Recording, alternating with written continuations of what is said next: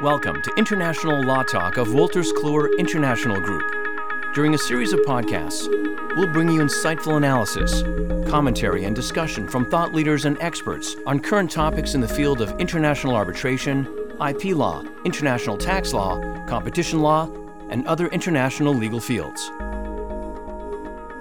Hello and welcome to International Law Talks, brought to you by Kluwer Arbitration, and this episode is brought to you in conjunction with the Chartered Institute of Arbitrators. This is the second in a series that CIARB is sponsoring, and today we're going to discuss the topic of expedited arbitration procedures in international arbitration. We're calling this podcast Value Judgment. Now, this is, as I said, the second in the series, and the first was done a few weeks ago on emergency proceedings. And if you would like any more information on emergency proceedings after having to listen to that excellent podcast with Dr. Karina Baltok and Patricia O'Shaughnessy, then Kluwer Arbitration Practice Plus has now provided a reference on their page produced by the crew from White & Case of McDougall, Sacha, and Salim. So we encourage you to go check that out if you'd like to find out some more information. But today we're going to focus on expedited arbitration, and I'm very pleased to be able to welcome Professor Dr. Mohammed S. Abdul Wahab. Hi, Mohammed. How are you? Hi, Mercy. Delighted to join you today. Well, for those of you who don't know, and probably that's very few people listening to this podcast, but for those of you who don't know, Mohammed is the founding partner and the head of international arbitration, construction, and energy groups for Zulfikar and Partners Law Firm, and he's also on the executive committee of the firm. They're located in Cairo in Egypt, where he is also a professor of international arbitration, private international law, and English contract law at Cairo University. And among other things, if I were to read out the CV, Mohammed's CV, it would take us, the rest of the podcast. But among our few highlights, I'd like to point out Mohammed was previously the vice president of the ICC court. He's a member of the board for the PCA, and for us. For the Chartered Institute, I would particularly like to note and thank you for your service as our director of our diploma program in international commercial arbitration. We host this every year at Oxford University, except for the last couple of years we've moved online, and thank you for your flexibility for jumping right over and doing the course online. I hope that's been a good experience for you. We've certainly appreciated it. It's been a great experience, Mercy, and I'm very grateful for your kind introduction. It's, as I mentioned, it's a pleasure to join you. And certainly, as you say, the diploma experience was very interesting, and taking it online was a wholly different level, and it was very successful. Now, for those who are listening and may not be terribly familiar with expedited arbitration, it might sound similar to emergency arbitration, which was the subject of our previous podcast, but it isn't. Can you explain to us the differences? Sure. Thank you very much, Mercy. Now, people really sometimes tend to confuse expedited arbitration and emergency arbitrator proceedings. And let me simplify this by saying the following. Emergency arbitrator proceedings deal first and foremost with interim relief that is requested before a tribunal is constituted. So one party has a request for interim provisional relief of any sort, any measure that requires an urgent intervention, and the tribunal is not yet constituted. Institutions and rules have been put in place to allow a party to request this emergency relief through having a person appointed as an emergency arbitrator within a matter of very few days to look into the matter, hear the parties within few days, and render a decision again within a few days. Emergency arbitrator proceedings deals with urgent requests for interim relief before a tribunal is constituted. Whereas expedited arbitration, it is a fully fledged arbitration proceeding with a tribunal in place dealing with all issues, including the merits, and deciding the case with an award in an accelerated manner. So emergency arbitrator deals with urgent relief before a tribunal is constituted, does not deal specifically with the merits, whereas fast track or expedited arbitration deals with everything in the arbitration, including the merits, and renders an award. So an expedited arbitration is a whole, complete arbitration process. Yes. Now, this type of arbitration process recently has gotten a lot of attention as some sort of new kind of mechanism that we can all attempt to save time and costs. But that's not really an accurate view, is it? I mean, there's this idea that in the past, expedited procedures were for sort of primitive topics, but that's not exactly correct, is it? Well, that's a very interesting issue that you raise, Mercy, which is whether expedited arbitration is a novelty or an innovation in the field of international arbitration. Well, certainly the new generation of expedited rules are quite a novelty in a way. However, as you kindly said, history tells us that was, expedited proceedings or accelerated or fast-track arbitrations have existed long ago, actually. And to many at the time, they were considered very primitive and not befitting of the intricacies and complexities of international arbitration. Let me give you an idea.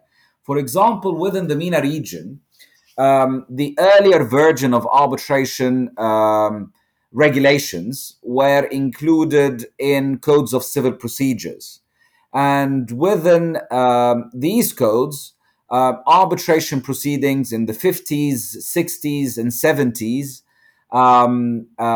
basically included a procedure that would lead to an award within a matter of a month to 3 months. So we're talking about 30 to 90 days in a sense. And by the way, the traces of this still exist. For example, under Libyan law, the Libyan Code of Civil Procedures, which still regulates arbitration. They have a new draft arbitration bill, but that's not enacted yet.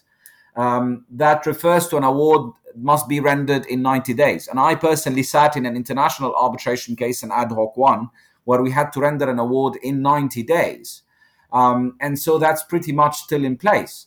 And when people looked at these laws, they said, well, that doesn't fit international arbitration and it doesn't work well. And now this is being rebranded and packaged as a newfound innovation, championed as something that is very much desired and piloted as very successful. Now, from that point onwards, we've had traces over the past decades. For example, in terms of cases, we had two interesting cases administered under the ICC, which were expedited well before the ICC had dedicated expedited rules. The Panhandle case in 1992, which was a gas pricing renegotiation dispute, an award was actually rendered in 2 months from the request for arbitration by the agreement of the parties. So even though it was a complex issue regarding gas pricing, the tribunal managed to render an award in 2 months from the request for arbitration with the agreement of the parties. And the other one, notable case, is the Formula One racing arbitration, which again is a 1992 case, which involved a very fast-track arbitration of about a week, 6 days or 7 days briefings by the parties, and then the tribunal rendered an award within 48 hours after the end of the parties' briefings of the case. That was in the 1990s, 1992 precisely. And then we've got the WIPO expedited procedures in 1994. CTEC also had their expedited procedures in 1994, and CTEC is the notable arbitral institution in China. Then we had the Stockholm Chamber of Commerce. They had their expedited rules, a standalone separate rules in 1995. Following that, an interesting development. Of course, people were looking for new developments and new improvements to international arbitration. And in 2015, the Queen Mary University of London conducted a survey on improvements in the field of international arbitration. And quite strikingly, more than 90%, I think it's about 92% of the survey takers favored the inclusion of simplified procedure for arbitration. And that brings me to a very interesting thing that I see as quite ironic in arbitration. Well, initially, arbitration was put in place as a mechanism for dispute resolution to deal with the delays that may have crippled justice systems in many parts of the world and led to delays in court proceedings. Over time, arbitration in itself became quite subject to some delays and lengthy proceedings, and has exhibited over time the same symptoms of the delay illness that it was destined to cure. And so the backlash of that was that conducting the 2015 survey by Queen Mary led to a situation where people reverted back to the original position and said, we want to have more simplified and fast-track proceedings. Now, this has led to a wave of procedural provisions in place, either as a standalone fast-track arbitration rules or integrated within the arbitration rules of certain institutions. It's no longer a novelty. That is true. Whether it is standard practice, that is informed by the parties' choices and the threshold within which these rules apply. Certainly, we see them more frequently than before because of the existing regulation. But still, traditional arbitration proceedings for what is deemed or dubbed to be complex cases continue to coexist alongside fast track. But certainly, it is taking place. I personally participated in a number of fast track proceedings, both as counsel and as arbitrator. And as counsel, I must say the experience was a good one. At least it allows us as counsel representing parties to focus on the issues and expedite the submissions, saving time and costs, and get to the final stages of the award. Now, of course, you need to have a good tribunal in place that is available and able to render an award within a reasonable time limit, subject to the applicable rules. Yes, and let's get to those thresholds. You mentioned that that's really the key in determining whether or not this should be considered a standard option for parties. One of the first thresholds that we hear about is value, and traditionally the benchmark for using an expedited arbitration procedure has been this view that it's for low value cases. So, do you think that low value cases, expedited arbitration procedures being seen as hand in hand is an oversimplification? What really would be the consideration there for a party? That's also an excellent point, is that in many institutional rules that deal with expedited procedures or proceedings, they deal with that on the basis of value. They think of this as the possibly tangibly assessed criteria that can offer a threshold or a dividing line between what can be expedited and what cannot be expedited. And I think that is fine for a pilot phase of considering expedited proceedings, but I don't see a causation or any correlation, to use your term, hands in hand, with expedited proceedings and the value. I think expedited proceedings can deal with high-value arbitrations. Certainly, there are cases, but not all institutions have followed that. And even there is somehow a misconception that expedited arbitration is only suited for low-value claims. It is not. It has been piloted as such, and there has been success on that front. But certainly, what could be considered a $3 million claim, low value in a jurisdiction, in other jurisdictions, that could be a big claim for a company that can go bankrupt if they are hit with such a claim. So, in essence, it's a relative concept. But the reality is, many institutions, as we've mentioned, have put in a threshold uh, that is value based. I predict that over time that will be lifted as expedited arbitration gains more and more recognition and momentum. And it will be then a question of whether tribunals and parties are willing to take a leap of faith and subscribe to expedited arbitration and render a decision on a fast track in a fast track context. So until that day comes, and I tend to agree with you, I think that's where we're going. But until that day comes, for parties who are under an expedited procedure that is has an automatic application, but they have a larger value claim, but they still would like to use the expedited procedure, can they do that? Can they agree together to use the expedited procedure, even though their claim is above the suggested or prescribed level under a particular institution's rules? Well, a straightforward answer would be absolutely yes. Party autonomy is a fundamental feature of international arbitration. And if the parties wish to opt in or agree to expedited arbitration, develop the rules of the game as they wish, that is perfectly fine. And the tribunal then will need to uphold the parties' agreement. And all institutional rules provide for that. Now, here institutions differ. There are some who have an opt-in mechanism and others who have an opt-out mechanism. So the opt-in, as I call it, in a way, like the UNCITRAL arbitration, the expedited arbitration rules, it's an opt-in mechanism that is not based on any value. So the parties can agree to the expedited arbitration where the tribunal needs to render the award within 6 months, subject to an extension of 3 more months, or even a further exceptional extension by the agreement of the parties. We will come to that. Another opt-in would be SIAC. SIAC does not have the full position where it would apply when the threshold of 6 million is met. No, it is by the parties' agreement, or if the case does not exceed 6 million Singaporean dollars, or even as per Rule 5 of the SIAC, in case of exceptional urgency. This can also proceed.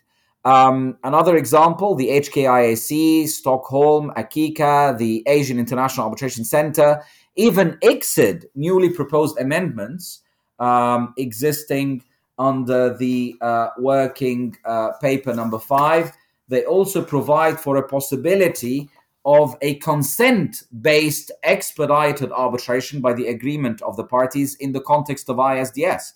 Let me say the following, and then I'll elaborate further on that. Due process does not in any way necessitate delay or is not inconsistent with expedited arbitration. The idea within expedited arbitration is that time is of the essence. And naturally, arbitration was actually born and sprung to existence to deal with the delay illness that has crippled some justice systems in certain jurisdictions. So there is no tension between due process and expeditious proceedings or expedited arbitrations. The issue is affording the parties the opportunity to present their case. Now, I realize that people talk of reasonable or full opportunity, but that is always exercised within the reasonable, efficient time frame of the proceedings. So there's really no tension with due process. Now, the suitability and time is of the essence, as you say, of expedited arbitration with the type of procedure that the parties have tailored is indeed seen and possible.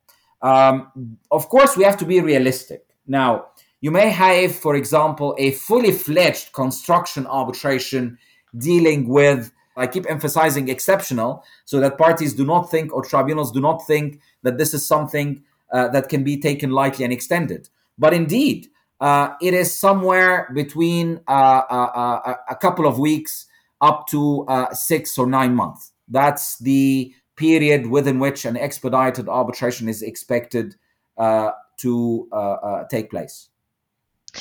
And there are other structural features that parties can use, the way the tribunal is selected. a number of considerations are at play with respect to expedited arbitration. First of all, the duration within which an appointment process takes place is reduced compared to a traditional arbitration proceedings.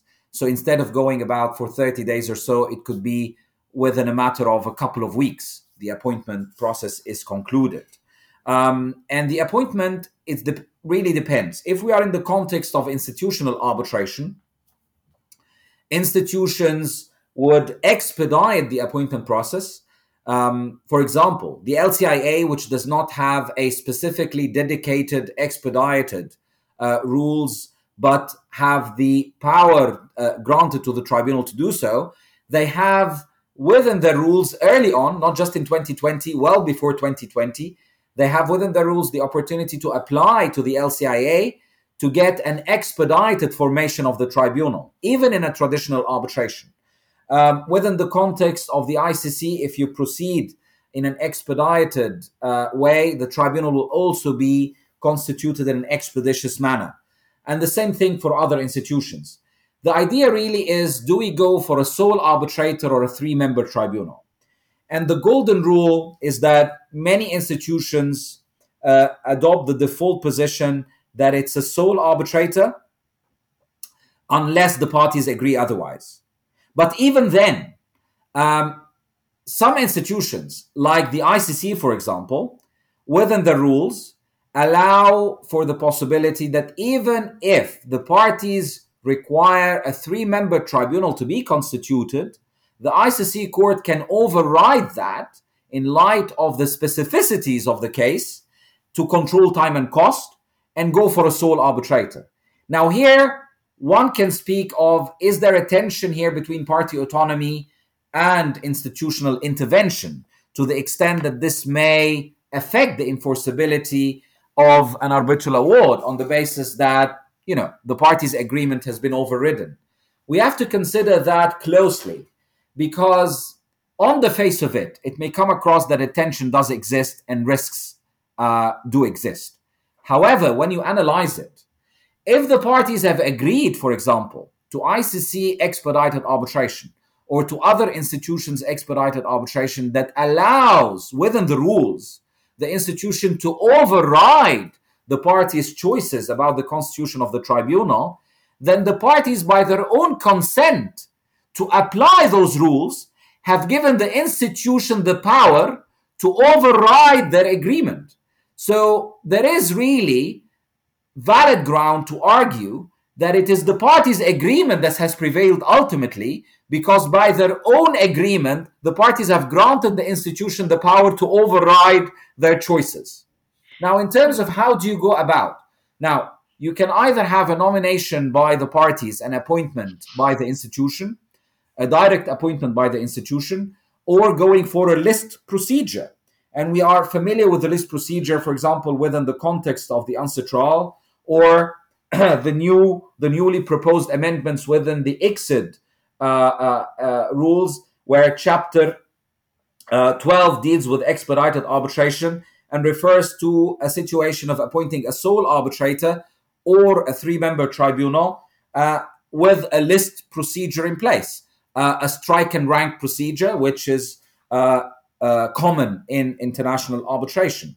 And then the parties can also delegate the authority to appoint the sole arbitrator or the three-member tribunal to an appointing authority. And of course, when we talk about appointing authorities, we cannot just not address the UNCITRAL expedited arbitration rules, which have been proposed and more or less came to light and have been unveiled in 2021, where Article 6 refers to designating and appointing authorities. So it refers to the parties having about 15 days to provide their proposal for designating and appointing authority. And then, if this has not taken place within that short period of time, then they can request, either party may request the Secretary General of the PCA to designate an appointing authority, or to serve as an appointing authority themselves. And in that sense, Also, a party may request in their request for arbitration that the Secretary General serve directly as an appointing authority. And once this is done, the PCA prepares the list and it goes through the list procedure by giving the parties an opportunity to rank proposed candidates. And if no agreement is reached, then the Secretary General would directly appoint or have the designated appointing authority directly appoint the arbitrator. And the default position under the UNCITRAL expedited arbitration rules, according to Article 7 thereof, is basically that it is one arbitrator, a sole arbitrator, unless the parties have agreed otherwise. So it's pretty much interesting how the appointment process go about. But I think when we talk about appointing authorities and appointing arbitrators in expedited arbitration proceedings, one important point needs to be considered is that all institutions, when they take decisions to appoint arbitrators, availability ranks very high. So it's not just about lack of conflict of interest, existence of experience and expertise, but availability is key. And that's why we say expedited arbitrations are also a very ripe ground and a green field for introducing new faces into the world of international arbitration, where diversity, global inclusion plays a key role, that you can inject into the world of international arbitration new names, new faces of qualified arbitrators. No one, of course, is willing to compromise on quality, but there are qualified arbitrators who may get a chance to sit in expedited arbitrations when other busy arbitrators are not available, of course, to take on such appointments. So it's one of those areas that offer a myriad of opportunities for new generation of arbitrators coming into the system through the door of expedited arbitration. In using these proceedings more in helping to increase the diversity in the field. What, in your view, are some of the other benefits, just in a more general sense? We've talked about a lot of the considerations that parties would make and some of the mechanisms that are structurally embedded in expedited proceedings. But in a more general view, what are some of the benefits and some of the potential drawbacks for the parties? What is the value to them overall of using an expedited arbitration proceeding? Sure. Well, let me say, normally time is money. So with a reduced time frame proceedings, expedited, fast track, or accelerated, whatever you want to call it, this does impact the overall cost of the arbitration. For example, if you are within a system or under institutional rules that provide for an hourly based or time based fees for arbitrators, then certainly expedited arbitrations may well yield a more cost efficient and less fees paid to tribunals. Secondly, even if you are in the context of an ad valorem system where the case is judged on the value in dispute, institutions now take into consideration when setting the costs for the arbitration, like the ICC, for example, take on board the time consumed or spent by arbitrators on the case file. So that is an element taken into consideration. But I think more importantly, legal costs, which is really normally the big variable within the costs equation of international arbitration. Legal costs in proceedings that take place over years focus on the important claims and arguments. So that mandates more time efficient allocation when it comes to prosecuting the case. So in that sense, the legal costs will be reduced.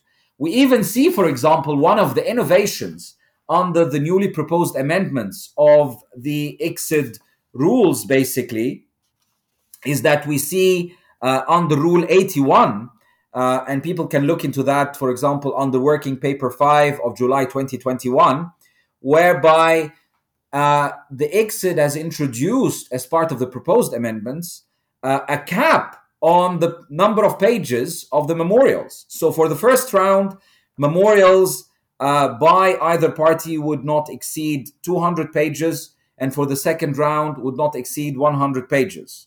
And so in that sense, that also carries with it an impact on costs. So that leads to an overall cost reduction in a way.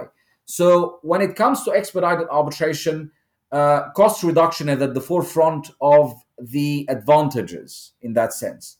Now, what sort of disadvantages that one can see? Well, that can be considered on a case-by-case basis, but I can give you an example, the following.